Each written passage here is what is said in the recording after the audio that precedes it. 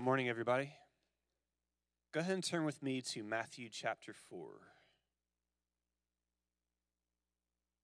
Matthew chapter 4, we're going to be looking at the end of chapter 4, looking at verses 23 through 25. So go ahead and turn there with me if you want to.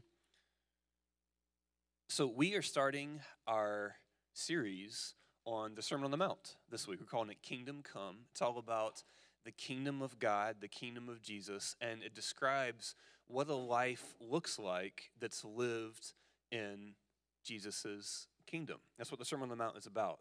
And so we're going to take a running start this week and look at the passage directly before the Sermon on the Mount. Let me read verses 23 through 25. Matthew chapter 4, 23 through 25. This is what it says. It says, "And he went through all Galilee, teaching in their synagogues." This is Jesus, obviously. He went through all Galilee, teaching in their synagogues and proclaiming the gospel of the kingdom and healing every disease and every affliction among the people. So his fame spread throughout all of Syria, and they brought him all of the sick, those afflicted with various diseases and pains, those oppressed by demons, those having seizures and paralytics, and he healed them. And great crowds followed him from Galilee and the Decapolis, and from Jerusalem and Judea, and from beyond the Jordan. And then verse 1 it says, "And seeing the crowds, he went up on the mountain, and when he sat down, his disciples came to him." Okay, this is the passage right before the very famous Sermon on the Mount. And so a question I want to ask us today that we're going to spend the rest of our time unpacking is, what is the gospel of the kingdom? What is the gospel of the kingdom? It says in verse 23 that Jesus is going around, he's traveling all around the northern area of Israel, which is Jesus' hometown. It's kind of more of the backwoods, less developed area. He's traveling all around, and it says he's preaching the gospel of the kingdom. So if you're like me, you grew up hearing that the gospel was the four spiritual laws, right? God loves you, has a wonderful plan for your life, but we are sinful and separated from him, but Jesus died so that if we put our trust in him, then we can be reconciled to him and we can have eternal life, right? And that is the gospel. But what is Jesus going around teaching people? Is he going around proclaiming, I love you and have a wonderful plan for your life, but you're sinful and separated from me? But don't worry, I'm going to die. I'm going to rise again. So if you trust in me, is that what he's saying?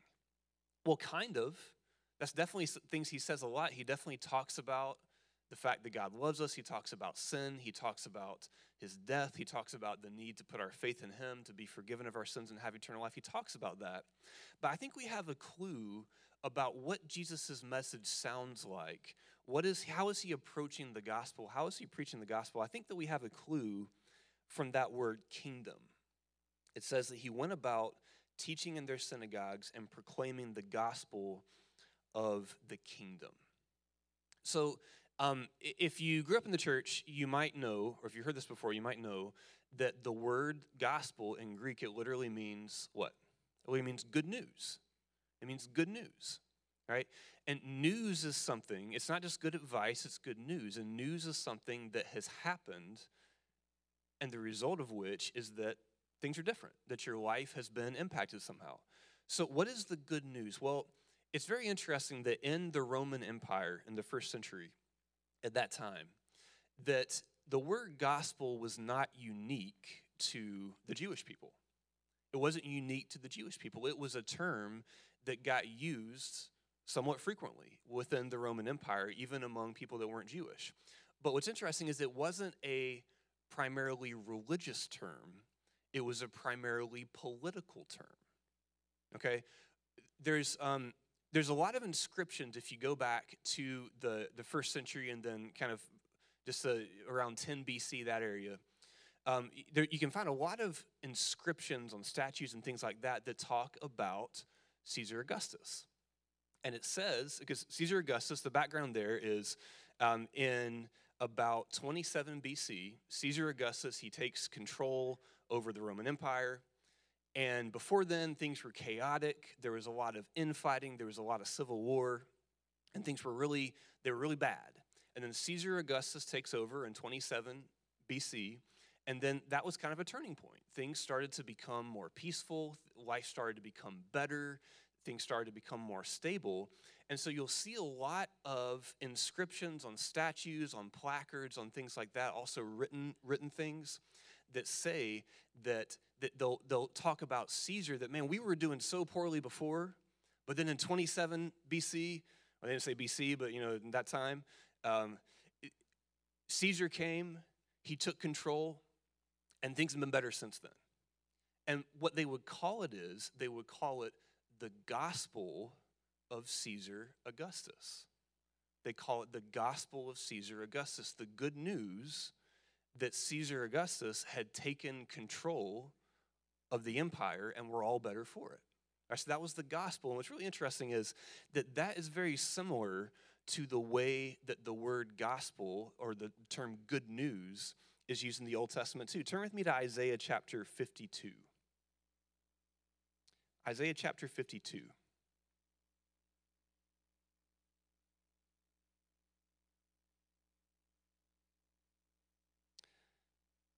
Isaiah 52, verse 7. This is a pretty well-known passage too.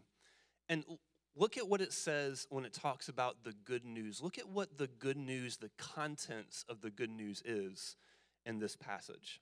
Okay, this is a well-known passage talking about how beautiful upon the mountains are the feet that bring good news. I'm just going to read it here. So it says in Isaiah 52, verse 7. It says, how beautiful upon the mountains are the feet of him who brings good news. Right? And that word good news, again, it's the same word as our word gospel. How beautiful upon the mountains are the feet of him who brings good news, who publishes peace, who brings good news of happiness, who publishes salvation, who says to Zion, your God reigns. So in Isaiah 52, the gospel of God, the good news that's being preached to God's people, is that your God reigns, that God sees you, that God himself, he's coming to you, and he is going to rule over you as your king. He's going to rescue his people, and he's going to defeat his enemies, and he's going to usher in this time of peace and prosperity. That was what the gospel was. So kind of what we see is that the gospel is a little bit like this. Go ahead and put that next picture up there. The gospel is a little bit like this. You guys seen the movie Lion King? Where it's at the beginning of the movie where it's like, the king has a son, and in a monarchy, it's like the stability of the realm is are you going to be able to have a son that's going to carry on the monarchy? And so they take Simba, the young lion, the king, the son of the king lion, and they say, "This is the king." Say, "Behold your king." Isn't this a little bit similar? Like, think about in the Gospel of Luke, when the shepherds come, or when the angels come to the shepherds, what do they say? They say, "Behold, we've come to tell you good news of great joy for all people, that today in the city of David, a Savior is born, who is Christ the Lord." It's kind of their way of taking the baby Jesus and holding him up. And I don't know if the Circle of Life was playing or not, but like, this is your king. This is your king. And your king is going to come. He's going to reign over you, and things are going to get better. He's going to rescue his people, and he's going to defeat his enemies, and he's going to rule justly over the world. Okay? Now, what does this all have to do with the Sermon on the Mount? Well, go ahead and put the next picture up there. So the Sermon on the Mount, in the Sermon on the Mount, what Jesus is basically doing, he's inviting us to live a life where he is at the center of our life.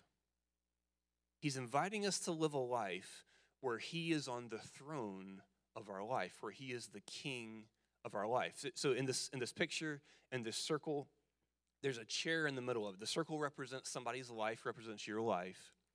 And then the chair in the middle of the circle represents a throne. And this is I stole this from this is a classic Crew or Campus Crusade diagram. The chair in the middle is a throne. And the idea is that Jesus is inviting us to live a life where he is at the center of our life, where he is on the throne of our life as our king. And every single other aspect of our life, whether it's our money, our relationships, the way we approach religion, the way we approach entertainment, the way we approach our hobbies, the way we approach family, the way we approach sex, all of these things are focused on Jesus and taking their cues from Jesus and centered on Jesus, where he is reigning over his people as their king. And what the Sermon on the Mount does is it kind of breaks apart our life, and it talks about different areas of our life, and it basically says, this is what it looks like to live a life with Jesus at the center as your king. You want to know what it looks like to solve conflict with Jesus at the center of your life? Sermon on the Mount. You want to know what marriage, how we approach sex, how we deal with things like lust and divorce? Well, the Sermon on the Mount talks about that. How do we spend our money? How do we manage our finances? The Sermon on the Mount talks about that, right? It's all about how to live a life that's centered on Jesus. And some of you, and I want to speak for a second, especially to you younger people, because middle school, high school, college students. I think that there's a lot of voices today that hear this, and maybe you feel this, maybe you don't feel this, or maybe some of you that are older feel this too, where it's kind of like, that's just sort of controlling. I don't know why does Jesus want to be all grabby, controlling of my life? I mean, is he just on a power trip? What's the deal there? I want to take a second and address this, because what Jesus is saying here is not that Jesus just wants to boss you around. It's not that Jesus is mean or something like that. Jesus knows something that is very, very true, but that we often forget, which is that as much as we might like to pretend that we can say, I'm not going to do what anybody says. I'm just going to do what I say. Nobody is my king except for me. I don't serve anybody but myself. As much as we might like to think sometimes that we can live a life where we just do whatever the heck we want to do, the truth is really we have two options. Either we can submit to Jesus as the true king and experience what life was designed to be like, or on the other hand, we'll end up submitting ourselves to something else, centering our lives around something else, and being enslaved by a lesser master. But those are the two choices. That we can either submit to Jesus, the true king, and find out the way life was designed to be lived, or we'll end up centering our life around something else and be enslaved to a lesser master. Okay, this is why in Matthew 11, it says Jesus, he looks out at the people and he says, if anybody is weary, if anybody is heavy laden, if anybody's tired, come to me and I will give you rest.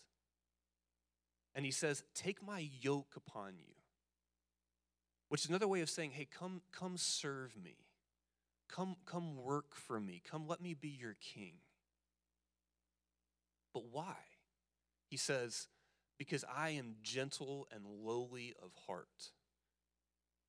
Learn from me, and you will find rest for your souls. See, what Jesus knows is something that is very true, but we often forget, which is that those are our two choices. That we can serve Jesus as our king and find out the way life was meant to be lived and ultimately experience that peace deep in our souls, or we can be weary and heavy laden, burdened down by these other things that we're serving. So let me ask you another question. How can you tell who is on the throne of your life? How can you tell who is on the throne of your life? I want you to think about this question for a second, and I want to read you an excerpt from an article This was published in ESPN back in October of 2011. This is about Peyton Manning, okay? Former NFL quarterback, very successful. And this was written while he was recovering from a very serious neck injury. And at this time, he had been a very successful, won Super Bowls, Pro Bowl quarterback, one of the best ever. But he got in a really bad injury, and he'd had to have surgery on his neck, and it was very serious. And his future was kind of up in the air. And I think this article is really interesting and telling, and sheds light on what it looks like to center our life around something. I'm going to read this. This is what it says. It says, quote, "The NFL's greatest control freak," talking about Peyton Manning, says the NFL's greatest control freak is learning the hard way that he doesn't control anything. On September 8th, when Manning would have typically been preparing for the Colts preseason opener, he was under general anesthesia in Los Angeles. His neck sliced open as Dr. Robert Watkins Sr. and his son, Dr. Robert Watkins Jr., placed a piece of bone from Manning's hip between two collapsed vertebrae. Recovery is estimated at 3 months, so there's a strong chance that Manning won't play this season, not unless the Colts are in playoff contention. Staring at his football mortality has rattled him. And listen to this. Football is his God, says one of Manning's friends. When your God is lifted away from you, how you handle it might change your life. End quote. So, Peyton Manning had been living a life, and again, I don't know anything about his faith situation, but he was living a life with football at the center. Football's a good thing, right? It's a good thing. But he was living a life where football was king, where football was God. And he was finding out the hard way that football was not a gentle and lowly master. That when you give your life to football, you'll be burdened down with those expectations and the needs to constantly perform. Well, let me give you 3 questions to ask yourself. For Peyton Manning in that situation, football was at the center of his life. Football was his God. Football was his king. And his king had been lifted away from him, had been taken away from him. And it said it rattled him. So it shook him to the core. Let me ask you 3 questions. These are kind of diagnostic questions. How can we tell who or what is on the throne of our lives? These 3 questions. Number 1, what are you most willing to sacrifice for? What are you most willing to sacrifice for? What are you most willing to orient your entire life around? What are you glad to give up other things to make time for? What are you most willing to sacrifice for? What makes you most angry?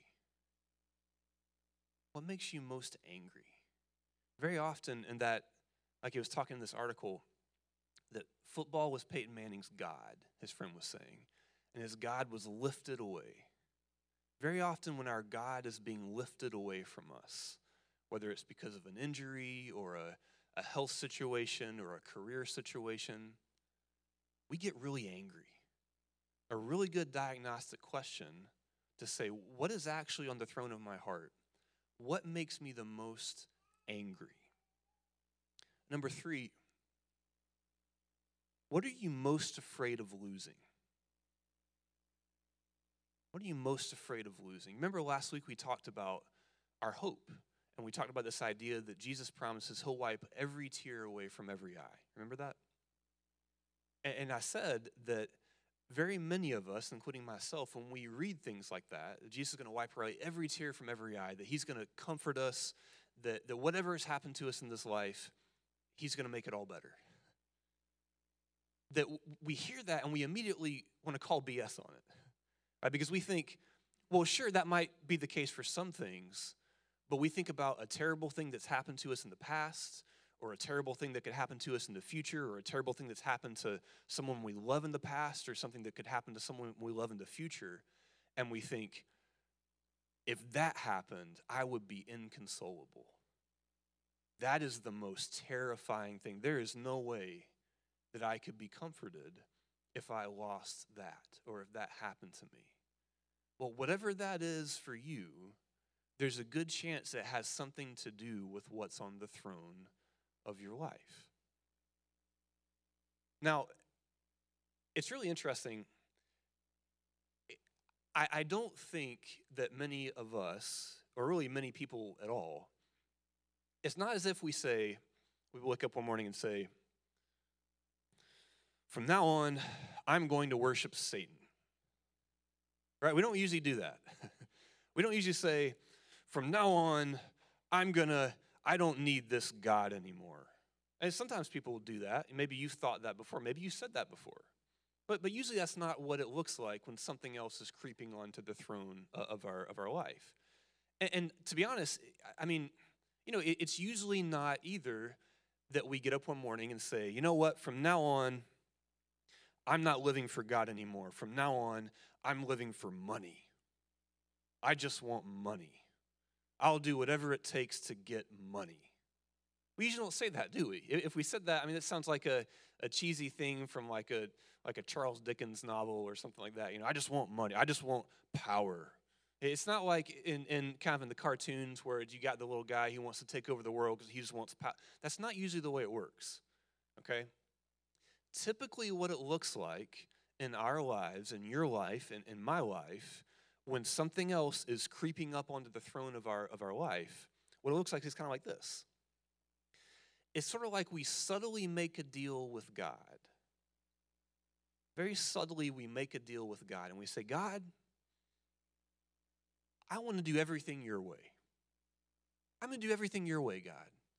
You tell me to go to church, I'm going to go to church. You tell me to read my Bible, I'm going to read my Bible. You tell me to pray, I'm going to pray. You tell me to give some money, I'll even give some money. Shoot, I'll even volunteer at Northwest Kids. A little plug for Northwest Kids. But God, all I want in return is just that you make sure I get this. God, trust me, I'm not going to cut any corners on the Christian life. I'm going to do all of this. And in return, I'm not asking that you make me rich. I'm not asking that you make me, an NBA player or something super powerful. All I'm asking is that you give me blank. And again, it's usually not something terrible. It's usually something like, all I'm asking is that you keep me healthy. All I'm asking is that you provide a spouse for me. All I'm asking is that you give me financial security. All I'm asking is that you help me to be successful at my job. And so outwardly it looks like we're disciples of Jesus.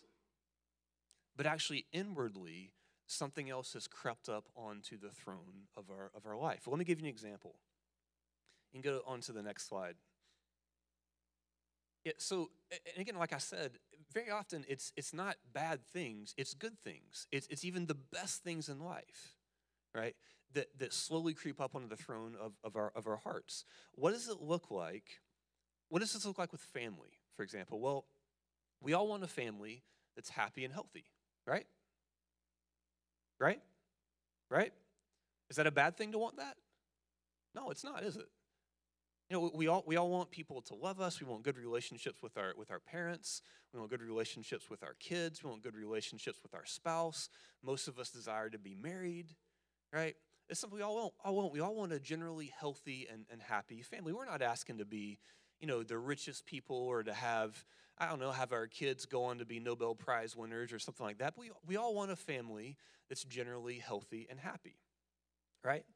Well, what happens? How can you tell if family has slowly crept up onto the throne of your life? Well, the way you can tell is what happens when, like it talked about Peyton Manning, what happened when that God, what happened when that thing starts to be lifted away from you? What happens when it starts to be lifted away from you? What happens when your son comes home and he tells you he's dating somebody of the same sex?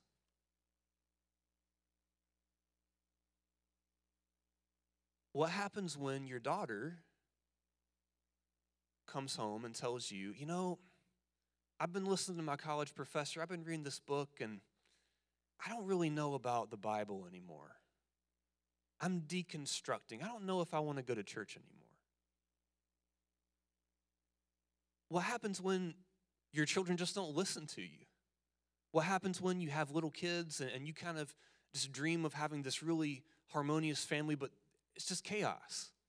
What happens when your kids aren't listening to you? What happens when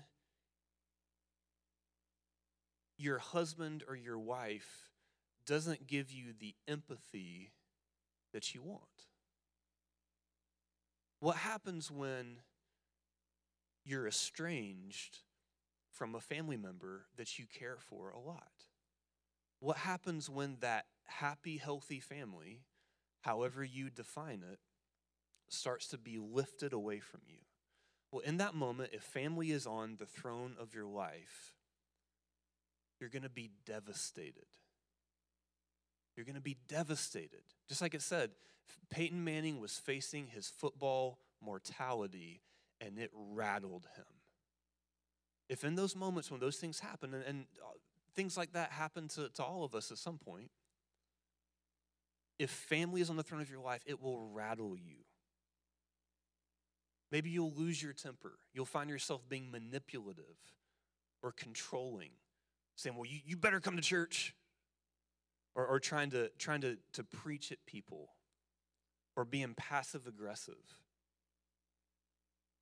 Maybe you'll even be tempted to compromise your beliefs in those moments. Maybe you'll be tempted to say, well, do I really need to take the Bible that seriously? Maybe I don't. Maybe I don't. I say, is it really wrong for me to have an affair? Probably in my situation, maybe God would say it was okay. You might start to compromise. That's what it looks like if family is on the throne of your life. Well, on the other hand, what does it look like when Jesus is the king of your family? What does it look like when you go through the same struggles, the same challenges with Jesus on the throne of your life? Well, what does Jesus say about family? Well, he says that one of the primary ways that we show that we are his disciples, one of the primary ways that we can glorify him, is by loving our families, by loving our wives like Christ loves the church, by submitting to our husbands just as the church submits to Christ, by showing love to our children just like God loves us, by submitting to our parents. So does the Bible want us to have happy and healthy families? Absolutely. Does the Bible teach us a lot about how to have happy and healthy families? Absolutely. But at the same time, Jesus also says, whoever loves father or mother more than me is not worthy of me. Whoever loves son or daughter more than me is not worthy of me. And Jesus says you can't serve two masters. You're going to love one and hate the other. You're going to hate the one and love the other. You can't serve both God and money. You can't serve as your ultimate king both God and family. Well, what does it look like if Jesus is on the throne as king of your family in those moments? Well, it won't be easy, but you'll be able to say along with Paul in 2 Corinthians 4:8. This is what he says. He says, we are afflicted in every way, but not crushed. Perplexed, but not driven to despair. Persecuted, but not forsaken. Struck down, but not destroyed. that you'll be sad, you'll be grieved, but you won't be without hope. And at the same time, you'll be comforted because in those moments, you'll be able to experience intimacy with Jesus. You'll be able to experience the fact that Jesus knows how you feel when you're estranged from that family member, or when somebody that you love is not walking with the Lord, or when somebody's treating you unfairly, or when you just can't connect with somebody the way you want to. That Jesus is the one where at the very end of his ministry, when he'd done all that he had come to do except for die and then rise from the dead again, he's sitting on a hillside looking over at his children in Jerusalem, and he starts weeping. And he says, Jerusalem, Jerusalem, how many times have I just wanted to gather you under my wings? How many times have I wanted to be close to you? How many times have I wanted to be with you, to love you, but you were not willing? Jesus knows how you feel, and you'll be able to experience intimacy with him because he's right there with you. And you'll also be able to be comforted by the fact that regardless of whatever baggage your kids might have, regardless of whatever bad decisions they make, regardless of whatever failures or regrets you might have as a parent or as a son or whatever, you can remember that God the Father raised his son perfectly. God the Father raised his son perfectly. Perfectly. But he allowed his son to be cut off from him, to be estranged from him. He turned his face away from his son so that if your children, no matter what they've gone through, no matter what mistakes they make, if they ever turn back to him, they can immediately be reconciled. And that even if they're not, Jesus promises that one day, in this strange way that we can't comprehend or understand, he's going to wipe even that tear away from your eye. And what's cool too is it's not just that we'll be comforted and we won't lose hope in the midst of those difficulties in our families if Jesus is on the throne.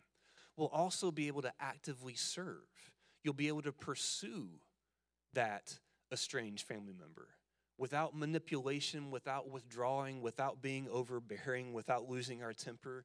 You'll be able to speak the truth in love to your children without trying to control them, without losing your temper at them. You'll be able to pursue the things that it looks like to be healthy, to be happy as a family, but not with family in the driver's seat, not with family on the throne. So let me end just by asking you again, who is on the throne of your life?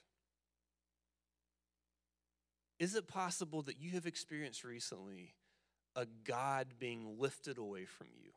I wonder if anybody during the pandemic has experienced a God of some sort being lifted away from you.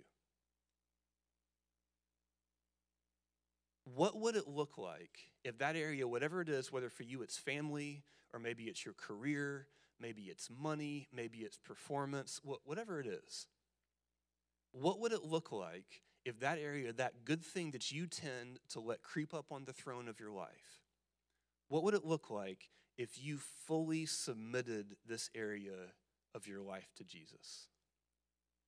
What would it look like if you honestly in your heart trusted that Jesus' plan for this area of your life, whether it's your career, your family, your finances, whatever it is, your relationships, if you honestly trusted that Jesus' plan for that area of your life is better than your plan? And maybe you hear this today and you think, man, because my idol's been lifted away from me, I need to repent of some things. I need to confess areas that I've been either avoiding certain conversations, or I've been maybe being overbearing, or I've been losing my temper, or I've been manipulative, or whatever the case may be. You can take a couple minutes as we're singing this last song to do that, to spend some time with God, grab somebody else to pray with you if you would like. Well, I'm really excited about this series on the Sermon on the Mount. We're going to be seeing over and over again this life that Jesus is inviting us to live. And again, it's not go live this life. It's come and learn from me, and you will be able to find rest for your souls, living a life under the lordship of King Jesus. Let me pray for us. God, thank you so much for your word. Thank you so much for coming. Thank you for being our God. Thank you for being our King. And Lord, I ask today that you would show each of us, show us the true condition of our hearts, God. Whatever idols, whatever gods, whatever kings we have besides you, I pray that you would lovingly lift those away from us, that you would help us to submit even those areas of our life to you. And I pray that as we go through this series on the Sermon on the Mount, show us what it looks like in our relationships, in our finances, in every area to serve you as our King. In Jesus' name, amen.